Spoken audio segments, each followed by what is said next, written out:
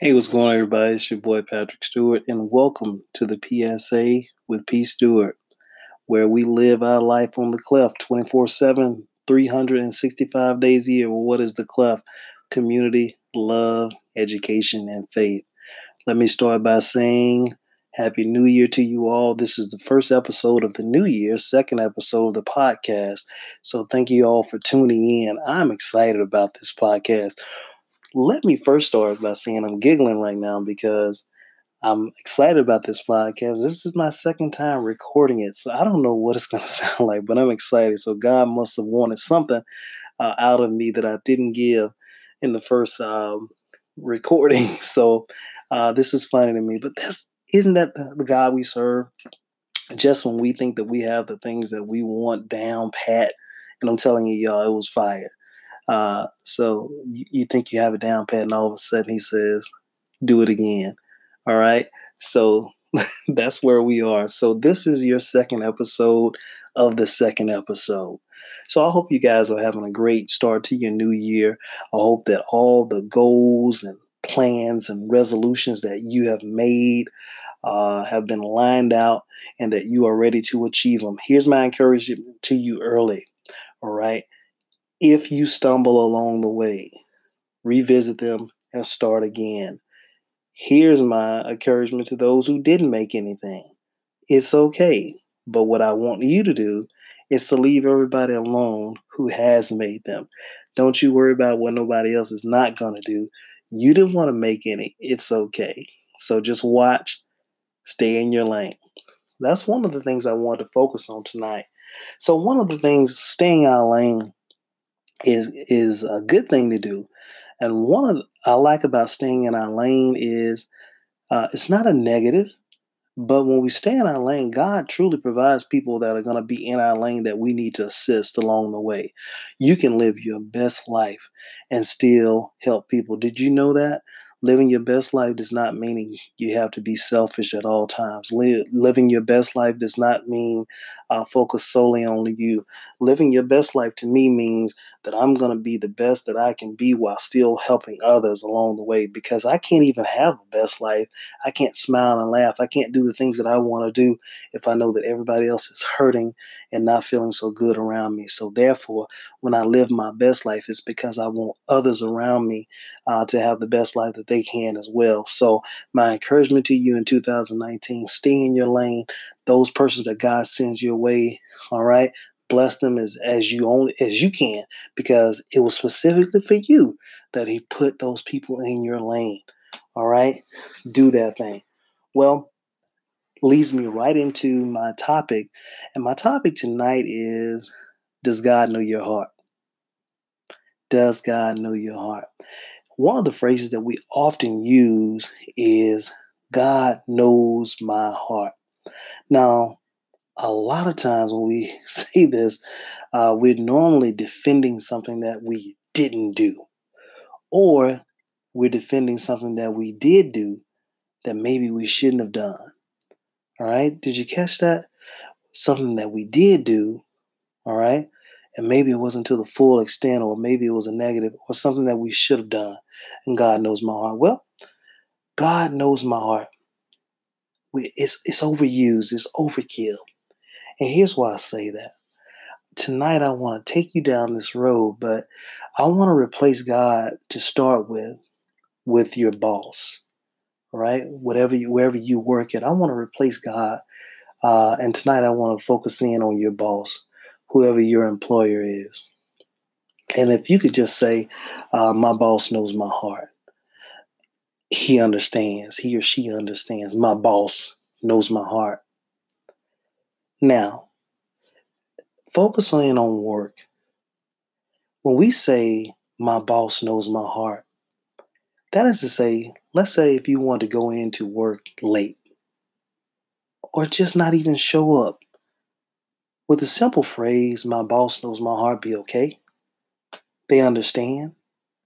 You know it wouldn't be. Would you still be able to get paid if your boss just knew your heart? Would you still be able to keep your benefits? Would your family still receive their health care? No, they wouldn't.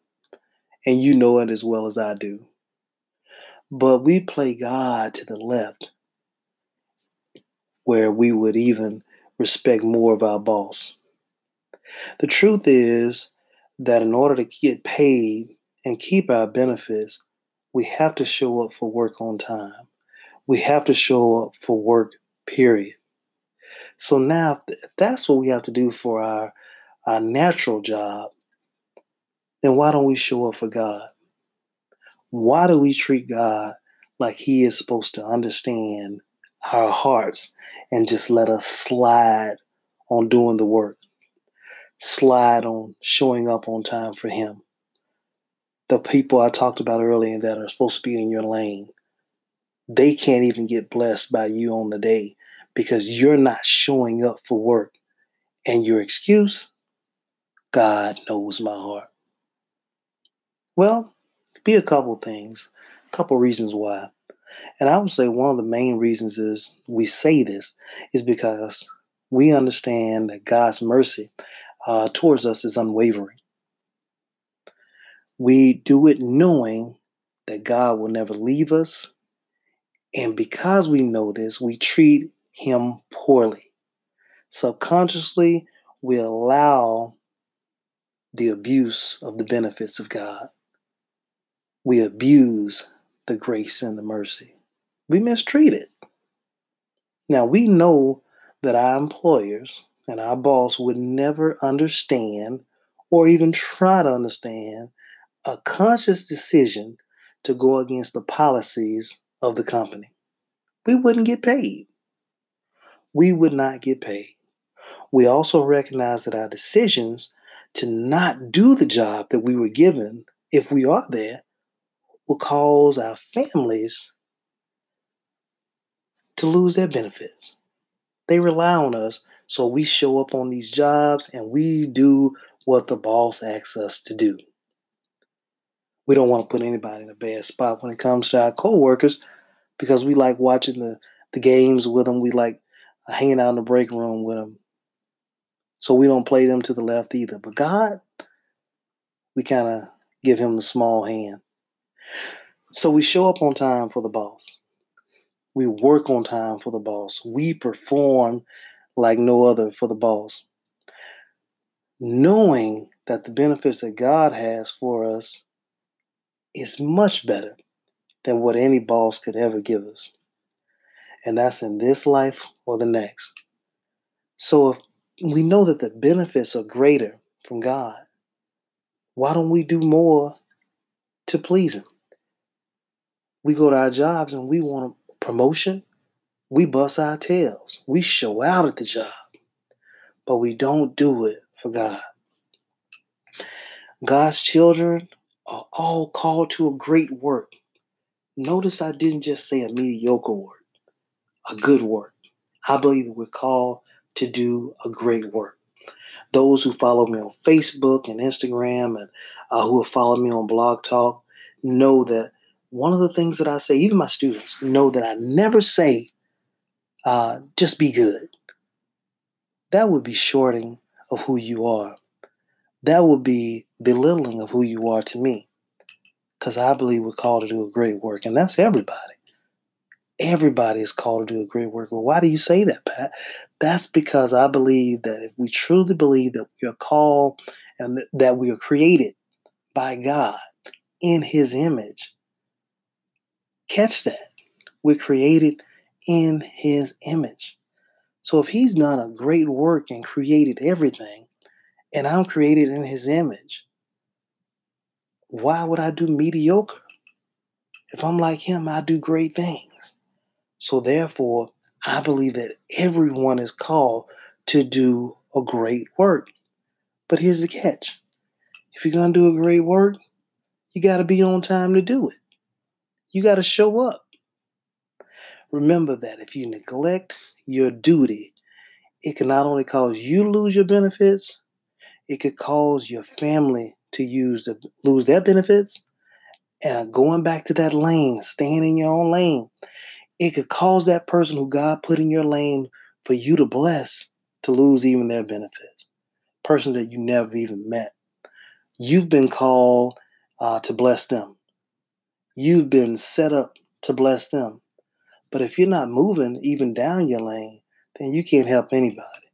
One of my favorite artists, Molly Music, has a song that I love called Walking Shoes. If you ever get a chance, check that out, Walking Shoes. And what he talks about is he's walking and he's chasing a dream that he hasn't dreamed yet. And he's looking for something that he's never seen yet. But he's walking, and he says that if he keeps on walking, he'll recognize it when it comes. That's how you have to be when you're going down your lane and you're moving on purpose. When people come into your life on purpose, for a purpose, you will recognize it. You don't have to see them ever in your life. You just will know this is what I'm supposed to do. This is who I'm supposed to do it for. So what we do is we show up on time and we do the work that we're called to do. Show up, people. So know that God's heart and understand He needs you to be on time. I won't keep you long, but I'll close with this psalm, and that is Psalms 139, 23, and it says, "Search me, O God, and know my heart. Try me and know my thoughts." Well, I want God to search my heart. I want God to search your heart. But sometimes our heart can be, as I say with my son, Molly. It can be a little messed up, be a little dirty. But that's why we pray to Him and we ask Him to clean me, creating me a new heart. As an instructor in the Air Force, one of the things that I love to do is when I came in to instruct whoever was teaching before me, they knew that whatever they had wrote on the board, I needed erased. Something about coming in and having that new board to write on, new information to give to these youngsters, new information to put forward. God wants that same heart. He wants to write something new on your heart, something that is not selfish that you've put on there yourself, something that lines up with His will, His word, and His way. Allow Him to write on a clean slate. In 2019, you want that writing of the newness on your heart. So right now, just clean it. Have it removed. All that old stuff. This is a new year. 3 days in. Remove it. A clean heart. Try me. Know my thoughts. My thoughts should line up with His thoughts. All right? And I know people are going to say, His thoughts are not my thoughts. His ways not ways. That's Old Testament. We have received the Spirit. We have to receive the Spirit. He speaks to us. He speaks to us. He tells us what to do. He speaks to us. He tells you what to do. We just go against it. So right now, I'm asking right now that if you're under the sound of my voice right now, that for 2019, as you set forth on your resolutions, you set forth on your goals, and you set forth on your plans, how you set them up, whatever you want to call them, that when you write them down on the table of your heart, make sure that it's clean and that God can add whatever He needs to, and He can erase whatever He needs to make it line up with Him. He wants to give you the desires of your heart, but they have to line up with His will. That's it. That's it. And that's why here at the PSA with P. Stewart, we line our things up with community, love, education, and faith. Things that God wants us to do. So these are my thoughts. Community, love, education, and faith. Those are just the foundation. With that foundation, I allow Him to build on top of it. So I say to you, friends and family, welcome to the PSA with P. Stewart. It's going to be a long journey. I'm looking forward to it. I also look forward to having some of you collaborate with me on this podcast, and I look forward to that as you join me along this journey. All right, we're going to have some fun along the way.